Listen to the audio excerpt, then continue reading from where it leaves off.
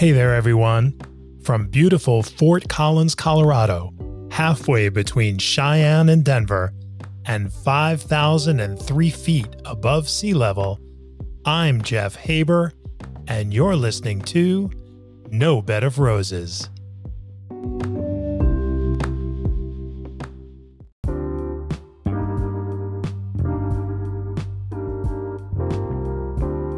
No Bed of Roses is brought to you by Connexus. Maybe your company is creating video content, or you're a brand looking for that coveted direct connection with viewers. Maybe you're an established YouTube creator, or you're just starting out. Connexus Interactive Web Video Solutions enables viewers while watching your videos to simply tap on the items they're interested in, directly connecting them to the merchant's shopping cart to easily purchase those items. This all happens without ever leaving the video experience and without ever leaving the site where they started watching the video in the first place. Connexus shoppable video content works using any browser on any device. No download, no plugin, nothing to install. Interactive video like you've always wanted it. Find out more at Connexus.com. That's KENXUS.com.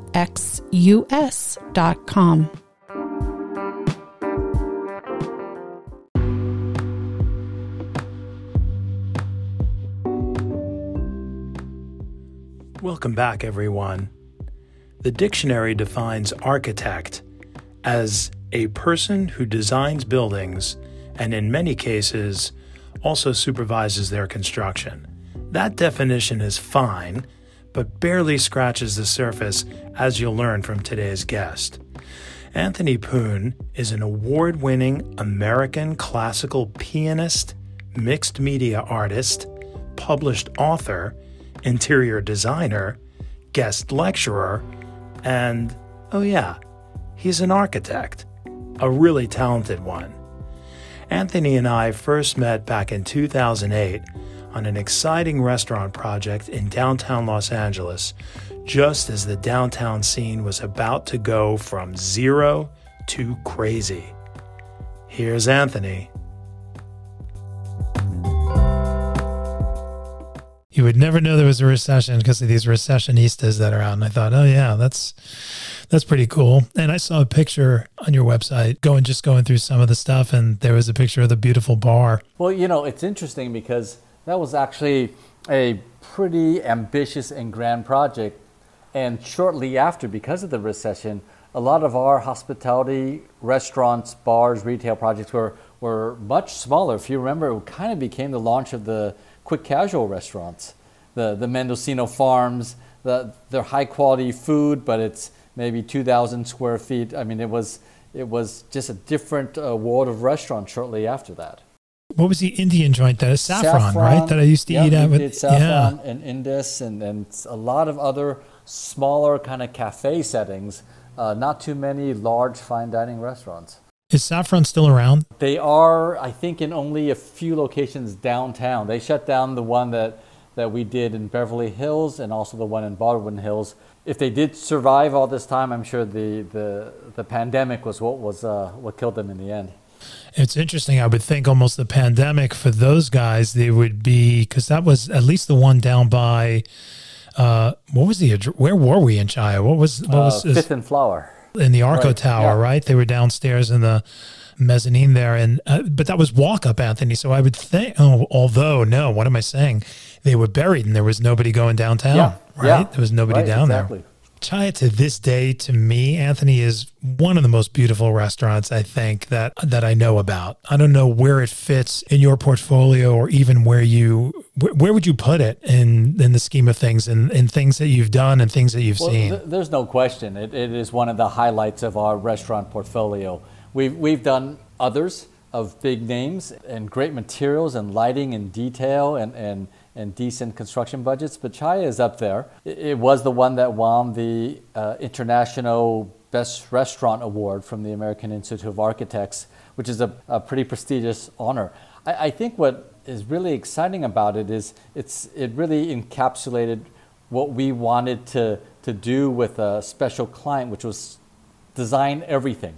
design it all as a comprehensive experience. Now, we do that for a number of our clients, but to be able to do it on a big scale, and what I'm talking about is designing the architecture and the interiors and the landscape and the lighting design, and not just coordinating electrical and mechanical, but really getting into all the details. We designed the furniture custom, and we helped curate the art, working with artists like Stuart Haygarth or Ajioka, and we even helped talk about the music and work with Lawrence on uniform design. We were just sort of involved with all of it.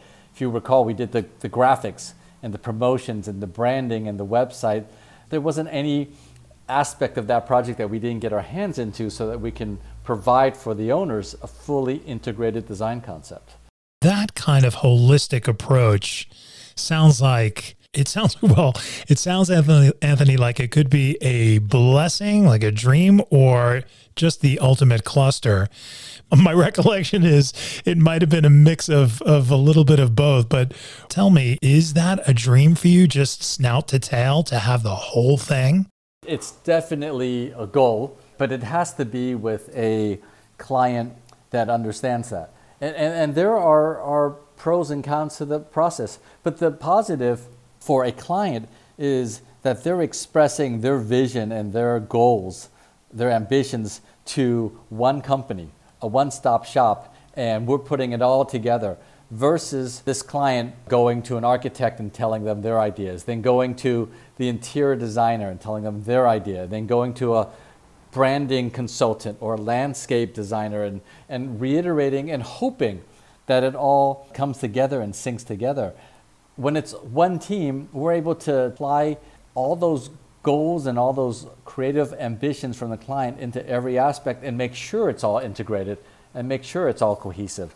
For us, it is kind of a dream project because we are a team of many talents.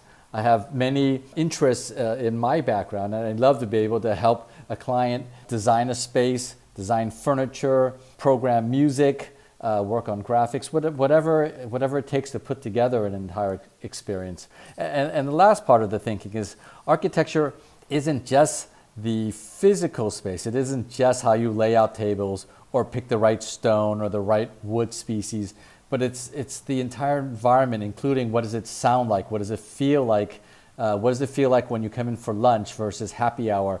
And that has to do with the art, that has to do with the lighting, it has to do with the music, it has to do with the whole comprehensive design of the space. With your background as a musician and an author and an interior designer and an architect, this just pushed all your buttons. Exactly. It really allowed me and my team to just really explore all the things we're interested in. And those are my interests. In the office, we have furniture designers and graphic designers. We even once had a pure actual rocket scientist from Caltech who studied architecture at UCLA bring his skills in. We have builders, and it's just having this sort of team of talent, and me being kind of like the conductor of an orchestra and making sure it all works together as a seamless creative whole. You're really taking on full project management responsibilities with that kind of scope, right? Oh, exactly. And just think of it again from the client standpoint. You mentioned management.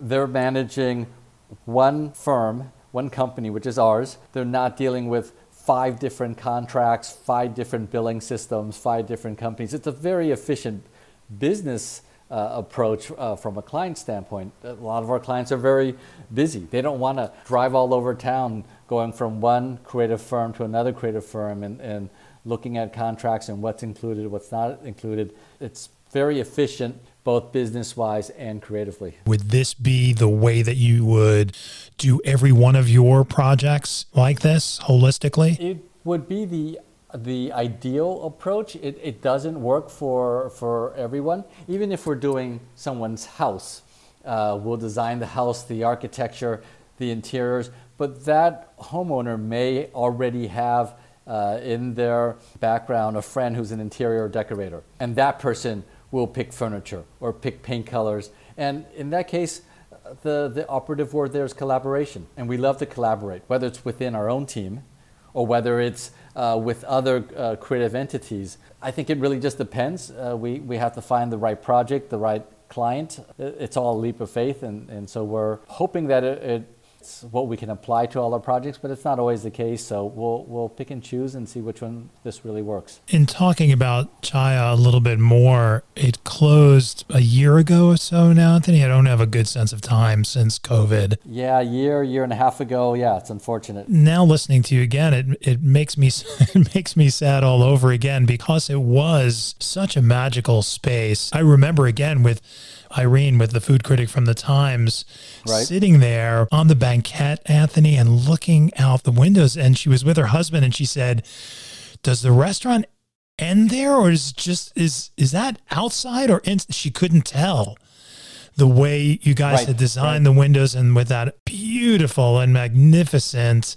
patio into the embedded booths in the planters. Exactly. It's just, she was very moved by that. She said it just feels like it's like an infinity effect. Wow, that's a great compliment from a very renowned Los Angeles Times critic. She caught on, and you're touching on a basic element of our work and a lot of designers' work in California, in the sense that we have great climate here, and we're always wanting to explore the indoor-outdoor connection. We're always looking to make that seamless, to make that flexible. In this case, this restaurant, if you recall, was actually narrow for such a large space. So we really had to find a way to expand it outwards, double the width of the dining room by making it seem like it just blended with the outside into the landscape, as you said, into these booths that were sort of carved in to the hedges. It really was a very successful design idea. We were lucky that we had support from not just the client, but also the property owner, that we were going to build onto this corporate plaza and make it seem all seamless. One of the things that I thought was very innovative, I think, for any restaurant, was the radiant heating system that was on the patio. How did that come about? We were just talking about outdoor dining. Despite the fact that California has great weather, sometimes it does get a little chilly at night. A lot of restaurants will use the space heaters and use that in a localized condition to add heat to outdoor diners and their table. The drawback there, well, first of all, they're very unattractive. It ruins the dining experience to be rolling around these big space heaters and turning them on with a sparkler. The other thing is they're actually not all that effective. As we all know, heat rises. So if the heat source is 8 or 9 feet above you, it's not going to give you an even spread. If it does, usually what happens, and I'm sure most people have experienced this, someone in this dining party, their head is really hot, but the rest of their body is cold, and then someone 3 feet away is still freezing. We've actually seen smoke come off of somebody's hair, their hair products starting to get to that point, that smoke point. Yeah. Some of them, if not used properly, are dangerous. So we came up with this idea of the radiant floor heating. The idea was similar to a car seat, that you click on a switch and the heat is rising up from your seat and you're instantly warm and comfortable. We took that idea and said, wouldn't it be great to just have heat rising and be where you're sitting evenly across the entire dining room? With, again, the permission of the landlord, Jim Thomas, we took out all the granite pavers and we laid in hot water pipes and then put granite back on, so no one knew that this whole plaza was changed. You flip a switch, hot water comes through. It takes a little bit of time, but once it gets going, the heat going through the granite just comes up very evenly and creates a warmth exactly where you're sitting, and you don't have the unsightly gas space heaters, and you get a nice amount of heat that is almost not even perceptible. You just realize you're a lot more comfortable. It wasn't rigid pipe. They were vinyl flex lines, if I remember correctly.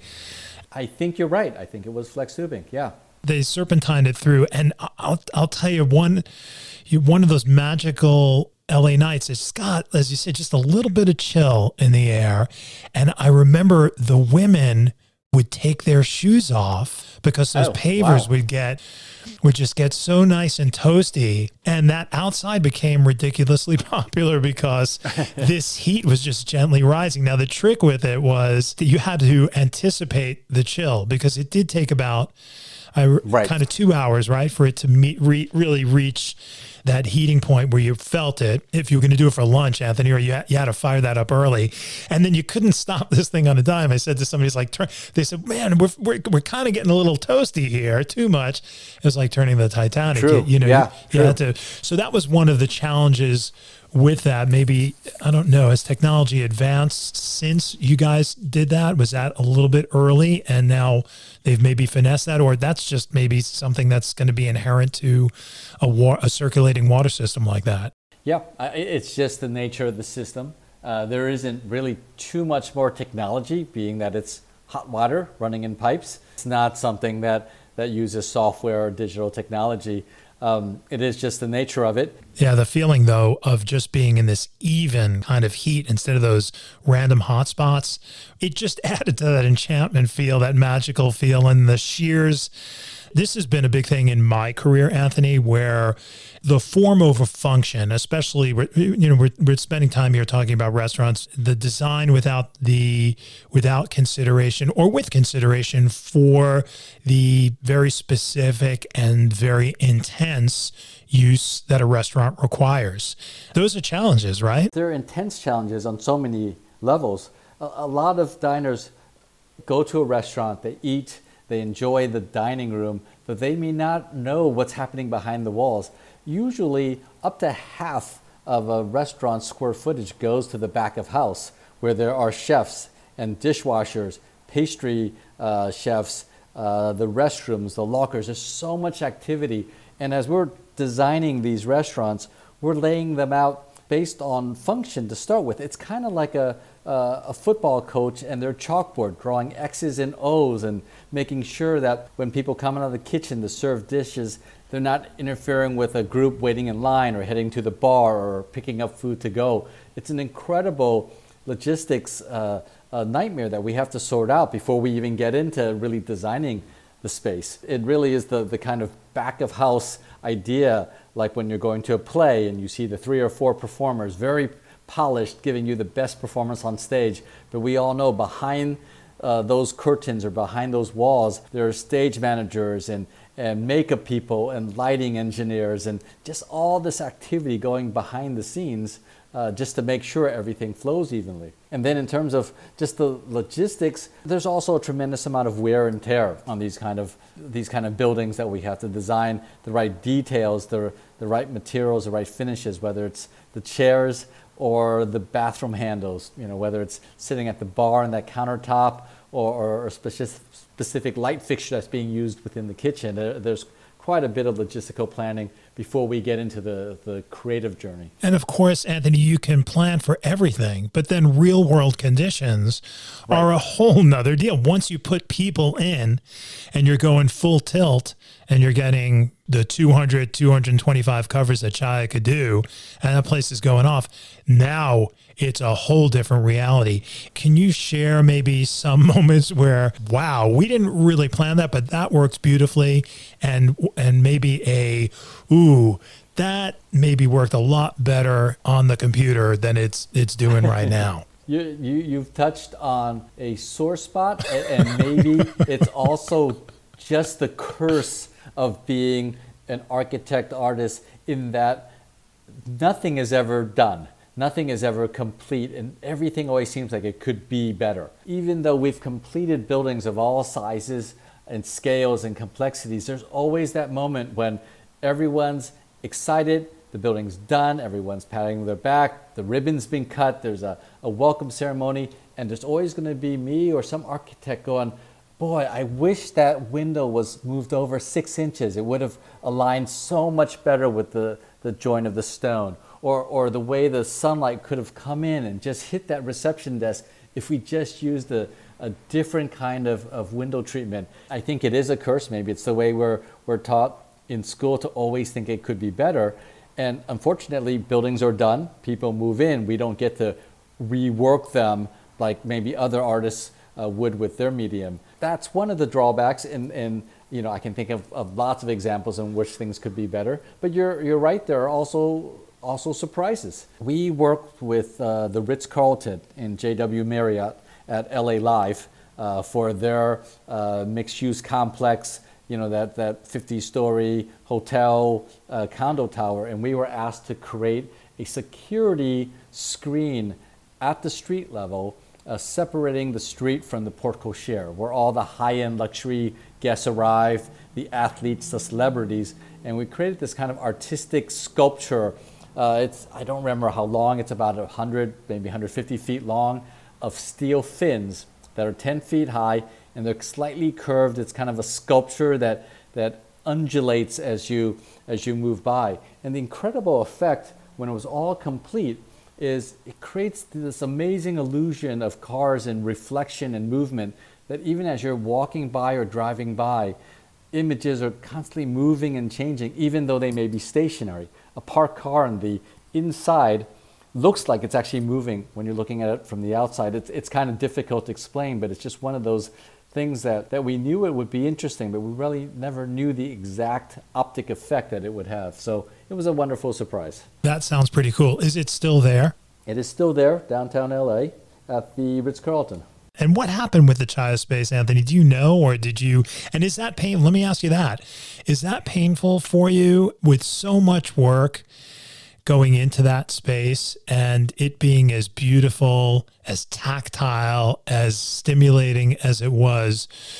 Was that difficult for you when you learned that it was closing? It was because you can see just through this discussion, it was an incredible experience of creating something for a client, for the general public, the downtown community, and it was very successful. It was a project that was special to everyone who worked on it over the 2.5 years it took to design, get city approvals, and build it. But at the same time, we're aware that this happens.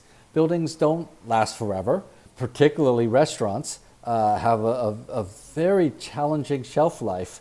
So many restaurants open and close. We're used to the idea of putting in our best efforts in creating a great space for restaurant owners and realizing they don't all survive.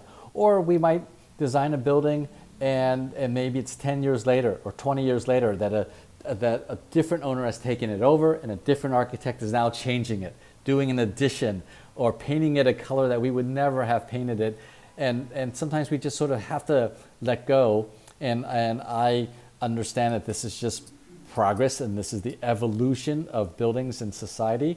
And I don't need them to stay pristine the way we left them. Sometimes it's also exciting to go back to some of our projects and see how they've been changed, how they adapted. Like you mentioned, in the real world, visitors come and things need to be tweaked and maybe it's 10 years later and we're like, wow, that's actually kind of interesting. Now that the entrance is over on this side, they've decided to do this and that, and it's exciting to see. So it's with Chaya, it's bittersweet. It lived its life for a while. It exists in a lot of people's memories, and we're quite proud of that.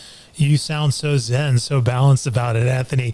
I would imagine though, when with a client like the Chaya Group, Brasserie was there for 30 something years, I think 35, yeah. Right? And then I think I also read that Venice just closed too recently. Is that? Yeah, they've all closed.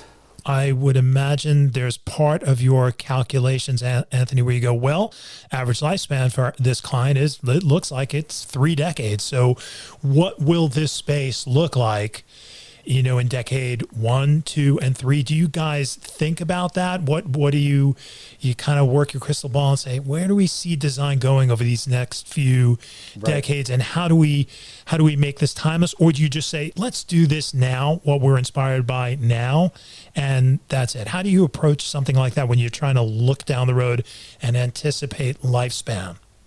Well, that's funny because a colleague of mine had recently called me a futurist, in that we do have to project into the future and think about how a design will be used and how it will evolve. Now, no one has a crystal ball. No one knows that a pandemic is on the way and restaurants might change entirely after this, or how schools are used. But we're here to do our best to kind of think ahead. I can think of one project and its turning point, in that it was a very large residential estate done before the days of iPads. And this client wanted to create a specific room off of the entrance that he called the document signing room. And he was a businessman, a developer. We designed this beautiful walnut-clad library where he would welcome his business associates that would come in, and he would sign documents there. You know, a part of the house also had what he called the file room, where everything would be stored and organized, and his personal assistant would keep it all nice and clean. The amazing thing is, during the course of designing this large project, which took many years, the iPad was created, and technology following that, as well as apps like DocuSign. And all of a sudden, this same client realized all those files he talked about could all fit on his iPad. He could have them at his fingertips, and that everyone could sign things electronically. So that entire room that we created, that we fetishized over, that he was so excited about, no longer needed to be there. It needed to be redesigned. And the good thing is that we were still in the design process. But it's amazing how within 12 months or maybe 18 months, the entire industry and the entire way he does work within his house changed, that we had to adapt to that. Now, we try our best to predict these trends, but we don't have crystal balls, and we can't say, what is Apple going to produce next? What is Elon Musk going to produce next? And what can we adapt and what can we predict? So all we can do is design adaptability and flexibility into our designs so that when things change, we're able to help our clients and come back into the project and rework things so that they adapt to a new and evolved lifestyle. Talking about adaptability and accessibility, I'm thinking of the ADA requirements that you operate under and within, Anthony. Right. Do you find that as a design guy, is that a challenge that you welcome? Is that something you just find as an annoyance because you can't get that particular flow? How do you approach just making your space, your design, as truly accessible as possible? Well, it's definitely a challenge, and it definitely can be tricky and sometimes a pain in the design process, but it is a requirement. Accessibility and inclusivity is so important in everything we do. We can't just say we're designing for A, B, and C. It's got to be A, B, and C all the way through to Z. When people talk about accessibility and ADA, the American Disabilities Act, a lot of people just think, oh, will there be a handicap ramp at the front door for someone with a wheelchair? And that's a very limited thinking. The disabilities have to also deal with maybe vision impaired or hearing impaired. It could just be my dad being older and having a hard time getting up a flight of stairs. And our buildings are meant to, or all buildings are meant to welcome everyone in society. We accept the challenge. It becomes trickier and more challenging every year with restrictions, but it's so necessary to establish and design some beautiful city hall with giant steps going up and then telling someone else you have to go around the back and take an elevator or use the handicap ramp is just not good design. Now, I mentioned it can be a little bit of a nuisance because we do have to ask questions and challenge these. In the designing of Chaya, in most of our restaurants, they're requiring handicap accessibility in many situations within the kitchen. People are often going to say, particularly our restaurant owners, they can't afford to give up this much square footage. They've never hired a person in a wheelchair that cooks at the active cook line. But then we're going to say, well, but why not? And is it because the kitchens can't support it? So there's a lot of these kind of debates going on that keep the conversation active and engaging. And I think it's an important one. Is design informed by society, or does society inform design? I've got to say it's both. There is a reactive aspect to design in which we're looking at society, we're looking at culture, we're looking at neighborhoods and how people use their spaces and responding to that. But I think it's the other way around. And this is maybe some would call it the ego of the artist, but there are thinkers, whether they're poets or architects or writers, that create ideas that are definitely informing society and suggesting ways in which things could operate and function better. I mean, what would the world be without thinkers like Steve Jobs? What would the world be without beauty and people who imagine that things could be better and inventors that are creating things? So I think it works both ways, that architects are responding and reflexive and respective of what society is telling us, but we're also looking ahead and saying, this is a different way. Or as we're designing a school, maybe the kids can use a library a different way, or technology could be used in this way, and really looking at learning environments and proposing to our clients new ideas that maybe they haven't thought about. How much of an impact, Anthony, has the pandemic now had on you currently, and how much of an impact will it have on the way you now go through your thought process, your design process? You're lucky that you're in California. You work primarily in California, or you work in other areas as well? We work in other areas. I'm licensed in Virginia and Montana. We've done a lot of work in the Chicago area.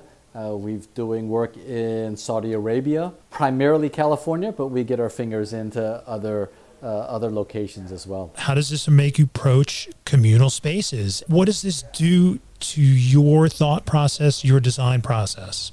Well, I think it's keeping in mind that a lot of things that we responded to and changed because of the pandemic, a lot of these ideas will stay in place. People have learned, particularly big companies, that their teams can work remotely and still be effective. The ideas of hygiene and cleanliness and organization still applies, pandemic or not, to a school where there are a lot of kids, or to a restaurant, or going into a public space or retail. I think of one of our clients, a developer in Beverly Hills, where we're asked to redesign their office because they now realize they don't need to have 100% of their staff back. They're going to look at this hotel concept where there are multiple desks that are used at different points of the day, so that this office can be much smaller in square footage but still support the same size company or even bigger. So we're thinking of new space planning ideas and saying, and remote connections will always be around. People will come back together and collaborate, and it's really the way we all need to exist. Human contact is so important. But we also realize, even with my business, I can work from home pretty effectively. Maybe I choose not to be in the office every day of the week, and I can pick a day or two and still be effective working from home. I think a lot of the things you mentioned, restaurants, we learned about touch-free surfaces, going into the bathroom, everything's automated, you don't have to touch anything. Menus that we just get on our phones, materials that are more durable, more hygienic. There's antibacterial materials. I mean, there's so many things we're learning about with the mechanical system and the heating and ventilation and air conditioning. These are things that was a crash course for everyone this last year. And I think a lot of these things, we're not going to throw away that knowledge. We're going to say it's still important now as we get out of this pandemic. What about the use of outdoor space and trying to get out ahead of things? It seems like it's all about, let's make sure there's plenty of air circulation. Let's make sure there's there's ability to spread out. Restaurants typically, as operators, we want density. You want a room energized. You want people a little bit shoulder to shoulder. We don't know how comfortable people are going to be right away with that kind of thing. So is there anything that inspires you? Is there anything you're kind of ruminating on? What do you think about that use of outdoor space? When we talk about outdoor space, I'm thinking twofold. One is the kind of smaller scale spaces like that of a restaurant, which we both know well. And the other is the whole concept of public space. And I'm talking streets and parks, communal spaces and plazas. It's all kind of interwoven. With restaurants, months ago I was eating outside, and it's California, like you said, it's great weather, and I'm thinking, we're lucky we get to do this. My colleagues on the East Coast, they can't do this. So we really have to rethink how we use outdoor space. You know, generally in California, you're only allowed outdoor space that's 50% of your dining room, your interior dining room. Well, that's obviously going to change. There's going to be ordinances to change that, to allow people, as they're doing now, to make that a permanent condition. Where restaurants might actually be quite small with a dining room and have a very beautiful outdoor plaza. And the way we're thinking of it, it can't be these temporary tables that are set up. It's got to be ideas like we did at Chaya, where the outdoor dining is as thoughtfully and designed and detailed as the interior. Now, shifting to the other thing I said, public space, we need to start thinking about cities like San Francisco and New York as people wonder, are people coming back with the same density? How do you walk down the street when there's thousands of people there and still feel like everything is safe, and who knows what's going to happen in terms of distancing? But we need to think more about street life and our public spaces, our parks. You know, certain areas had closed down streets for traffic. Take Culver City, for example. You know, there's so much more dining downtown Culver. They've closed down certain lanes to allow for that to happen. And no one complained. We all still knew how to get there, how to get to parking. We don't have to design cities, particularly the Los Angeles County, to be about the car and be about this automobile street. We should think about the public spaces, pedestrians, where you hang out, where you can enjoy outdoor spaces. Heresy that he is speaking, talking Blasphemy. in the car capital. That was the trend, wasn't it, Anthony? I mean, and California makes you want to do that. I think it will be challenging for markets, as you said, back east, Midwest, where they just don't have that. Even I'm in northern Colorado. You just don't have, when the sun's out, it's glorious. Lots of challenges there. Along with your design, you are an accomplished musician. What happened first for you growing up? Did you have a design bug? Did you have a music bug? Did you have any bug at all? When did it start for you as a child? I would say I had a creative bug as a child.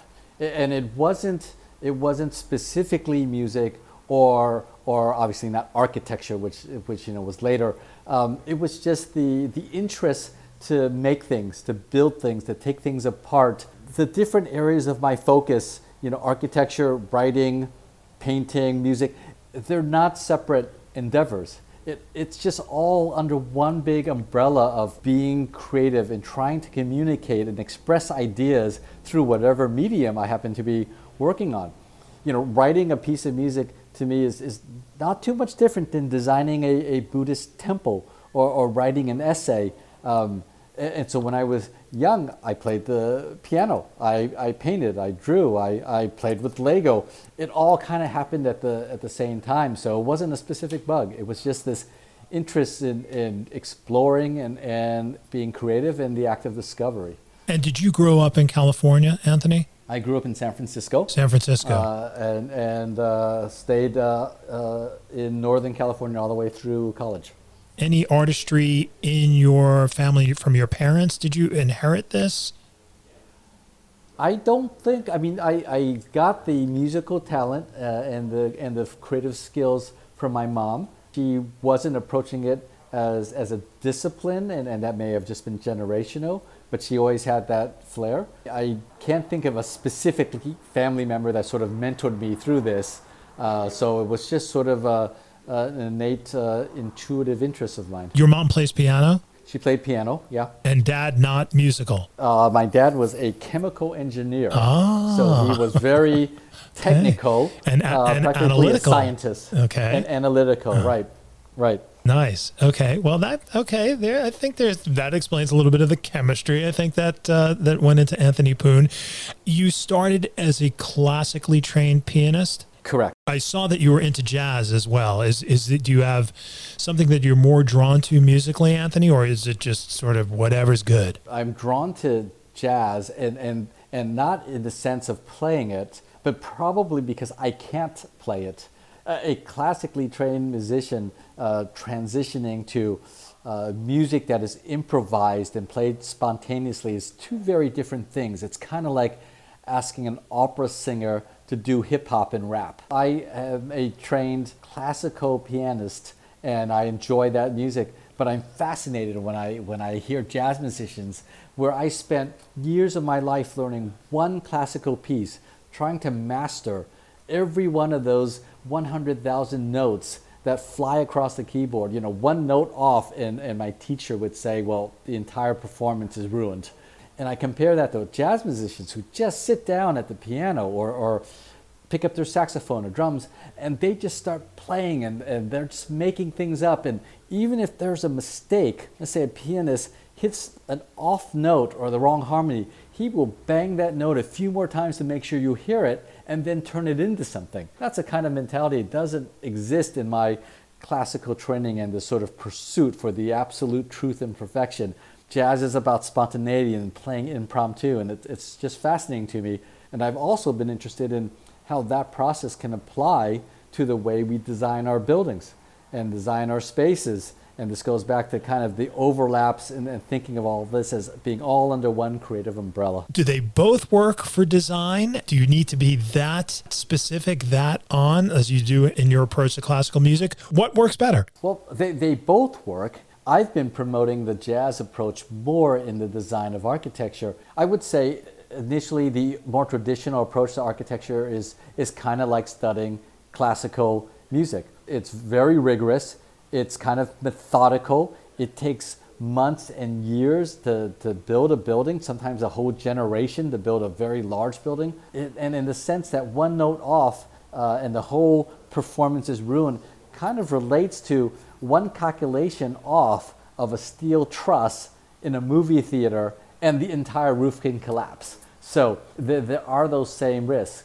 Now, I like to add the jazz process into the creative architectural process just because sometimes I find that design process to be overwrought. I rather see what we can generate by doing things quickly, keeping an even flow of conversation, or even if I'm just drawing and just picking up whatever tools are at hand and do a drawing or make a model, keep it as loose and free to see what ideas we come up with. So I'm thinking that both models, classical music and jazz music, has a place in the architectural creative process. I don't know if I ever mentioned to you that Frank Gehry came into Chai one night. Did I ever tell you that? No, I don't think so. He's sitting on that banquette in the back, right? Okay. And we start chatting. He was looking around. He goes, just a beautiful place. Just a beautiful place. Not huge, but that's Frank Gehry hanging out. And saying, I like that. Yeah. I mean, one of the most famous architects of all time. Not too shabby. Not too shabby.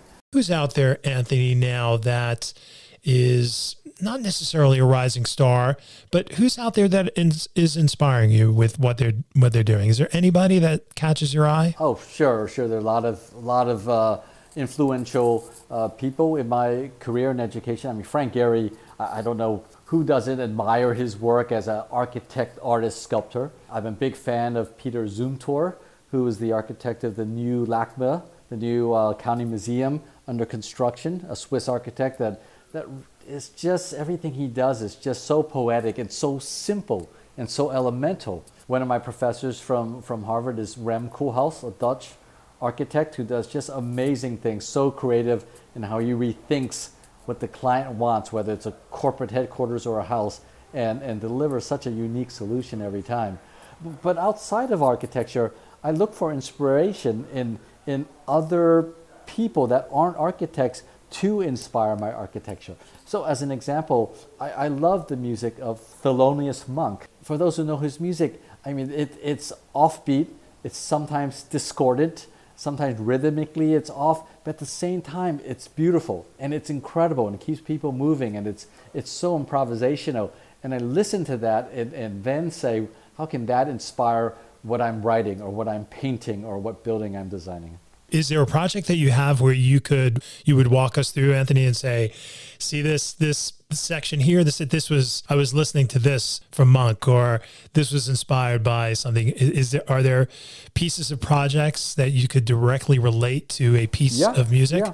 I mean, a lot of times the relationship is more abstract. It's more of a kind of conceptual influence, but there is a school that we designed just outside of Chicago in the city of Aurora. It's an elementary school and preschool with a focus on the performing arts. I took a piece of music by Johann Sebastian Bach, one of his piano partitas, and studied the score and the notations, and that really helped me lay out the window patterns and inspired me to create a certain play of window shapes and window bays and how they projected off of the brick. And it just became a very abstract kind of approach. But I would say, from my standpoint, the building looks very musical as it rolls down the street. Someone who doesn't see this, of this metaphor, it's okay. All they see is a very interesting building. Or someone might say, I like how the scale has been broken down so it's less institutional looking and suits the scale of the 1- and 2-story homes across the street. So the result is there and people can read into it what they will. I know from my standpoint, it actually started with Bach and that piece of music. Is there a space that you have experienced that has evoked very strong emotion for you? I've been into spaces that have moved me to tears. I would say yes. I would say plenty of times. Going through travels and backpacking through Europe and visiting some of the historic churches and museums and sculpture gardens. I mean, that can happen all the time. I mean, just walking into the Pantheon or some of the other chapels in Rome. A specific example, which may not be an obvious one, is in Barcelona. There's a pavilion, often called the Barcelona Pavilion or the German Pavilion, designed by Mies van der Rohe. It's just this elegant marble, steel, and glass composition. Not much bigger than a small house, but it's just so perfectly put together, and it was groundbreaking in the way it defined space and didn't define space, the way you didn't know whether you were inside or outside, and it's such a pure piece of architecture that was probably one of the most memorable buildings that I was able to walk in and experience. I'm thinking also about Maya Lin's Vietnam Wall in yes. Washington. But I wonder if that's fair, Anthony, because it's so weighted by what it represents, the Vietnam War. Right. But would you consider that an iconic? I mean, that's yes. Its simplicity and yet its power, extraordinary. And not just the result, but the process. I mean, Maya Lin won this international design competition when she was a student at Yale University. If you look up the presentations that she created, it was just these raw, almost cartoonish-like drawings in which, with pastel, she created green and just drew this scar of black. And no one really knew what to make of it. And it was so controversial when her scheme was chosen and was being developed, and all these groups protested it, saying this is a ridiculous memorial. It shouldn't be black. It shouldn't be carved down into the earth. It needs to be uplifting. It needs to be bronze statues of soldiers carrying an American flag, and it needs to be thematic. You know, it was kind of this approach to make it a Disneyland kind of memorial, and she stuck to her guns as a very young designer. And there are so many protests and films of her presenting and people just yelling at her and yelling Asian slurs. The project obviously got built, went on to win many awards and honors and recognition. And there are some of these same people that protested it for years now thanking her in tears about how beautiful it is, this memorial, that because of its abstraction really captures the emotion that you don't need to have a statue and a plaque to tell you how to feel, that the power of abstract art can also do the same. It's an extraordinary story. And to hear you say now, you know, people yelling racial slurs to this American artist, this Asian American artist, here we are 40 years later, we're dealing with this Asian, you know, this assault on Asians. As an Asian American yourself, how are you processing this moment in time? It's a horrible moment in time. I mean, I worry about family members. The media has shown us that the targets has been senior citizens and old women. A lot happening even in San Francisco, where I was born, where I worry about my aunts and friends and whether they should be taking public transportation. These attackers, it's the mentality of a bully, the kind of kid who would go up to a cat and pull its tail or kick a puppy. It's absurd. It's ridiculous. It's almost surreal. I've dealt with racial slurs and projected stereotypes all my life, and even in metropolitans like New York or Boston. But this new level is quite frustrating. It seems we don't learn. We sometimes go backwards, it seems. Yeah, it's and this is part of the human condition. And as much artistry, design that we have in our world, Anthony, that we can still be reduced to these very base human instincts. And Right. Design can make us soar. I'm fortunate to be able to play music myself and celebrate some artistry, and my children, my wife are talented artists, and I always feel, and when I worked as an actor, that I had a teacher tell me, you're a conduit for something much bigger than you. I don't know if you feel that there's a force bigger, greater than you that is just channeling through you or not, as the artist that you are. Man, we have that ability to channel that energy, and yet we have this ability to channel some very dark stuff too. Right. And design and your world can help elevate all of us up out of that muck. Chaya downtown, for example, in that plaza, there was a photo that was in the Times.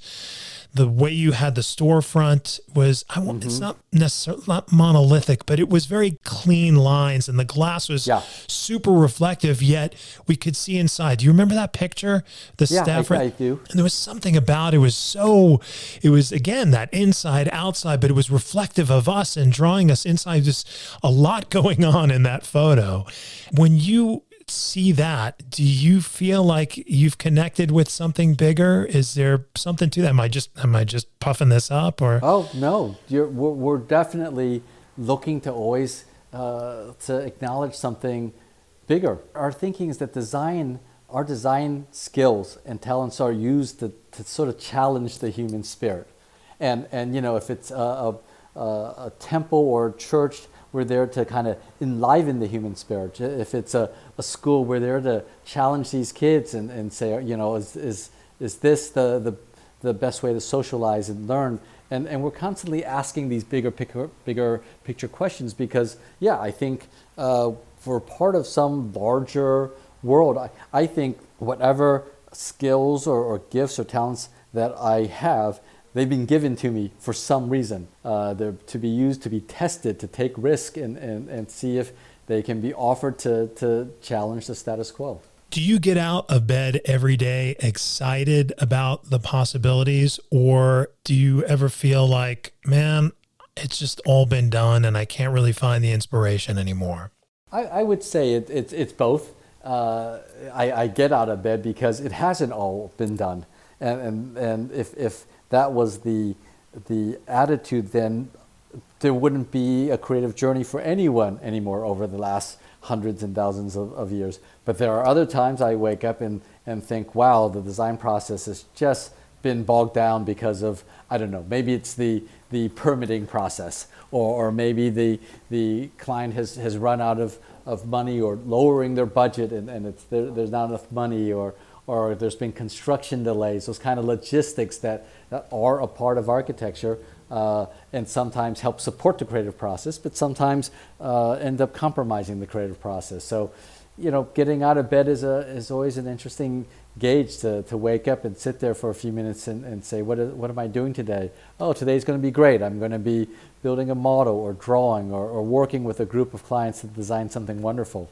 Other times it's like, oh, gotta hit the pavement again and look for a new client, or call the city and say, what's with the delay? So I guess that question has many answers depending on which day of the week.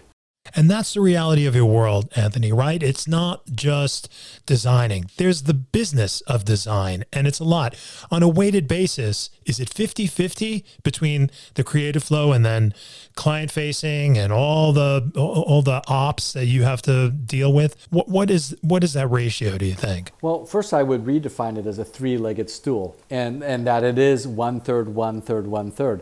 The first being the creative, and that's what we've been talking about. The second is the logistics of science and engineering and things like gravity.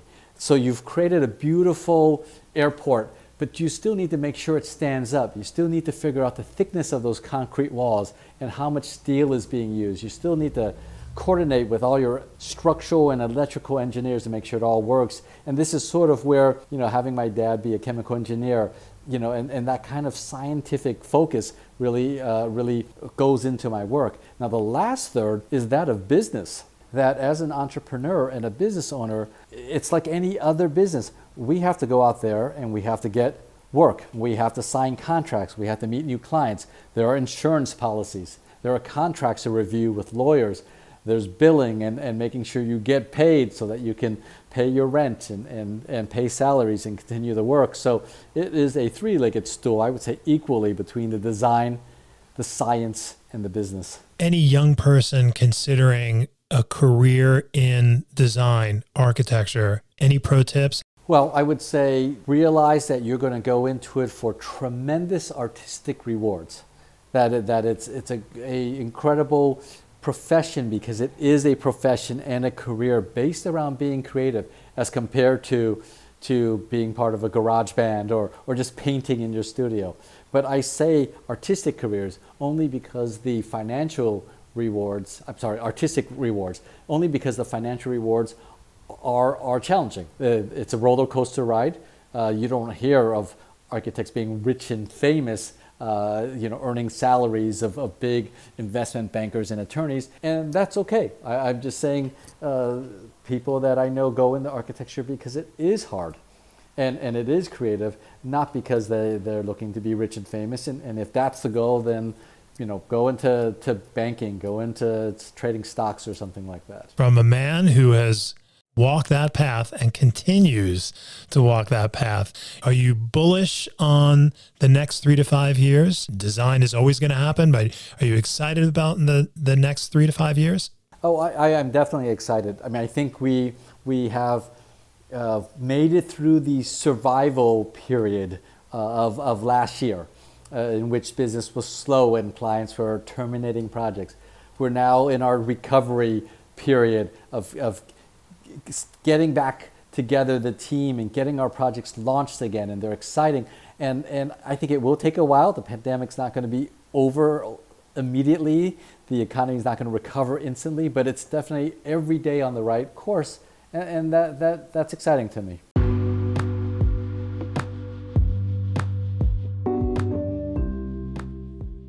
We geeked out on Chaya Downtown, as it really was a glorious space and wonderful experience collaborating with Anthony and his team of talented artisans. Chaya was one of over 50 restaurant spaces Anthony has been involved with, along with myriad commercial and residential projects. You can learn more about Anthony and his world of art, music, literature, and design at anthonypoon.com. That's ANTHONYPOON.com. His book, Sticks and Stones, Steel and Glass, One Architect's Journey, is available at Amazon. You can also visit the site for Anthony's design firm, Poon Design, at poondesign.com. Thanks for hanging with Anthony and I hope you'll join me again with new episodes dropping every Tuesday at 3 p.m. Mountain Time. If you enjoy No Bed of Roses, and I hope you do, may I ask you consider sharing the link to the show with your friends and family? 1, 2, 3 friends would be fantastic. We appreciate it. Until next time, stay safe, and remember, you'll find No Bed of Roses wherever you find fine podcasts. Thanks. See you soon. Bye.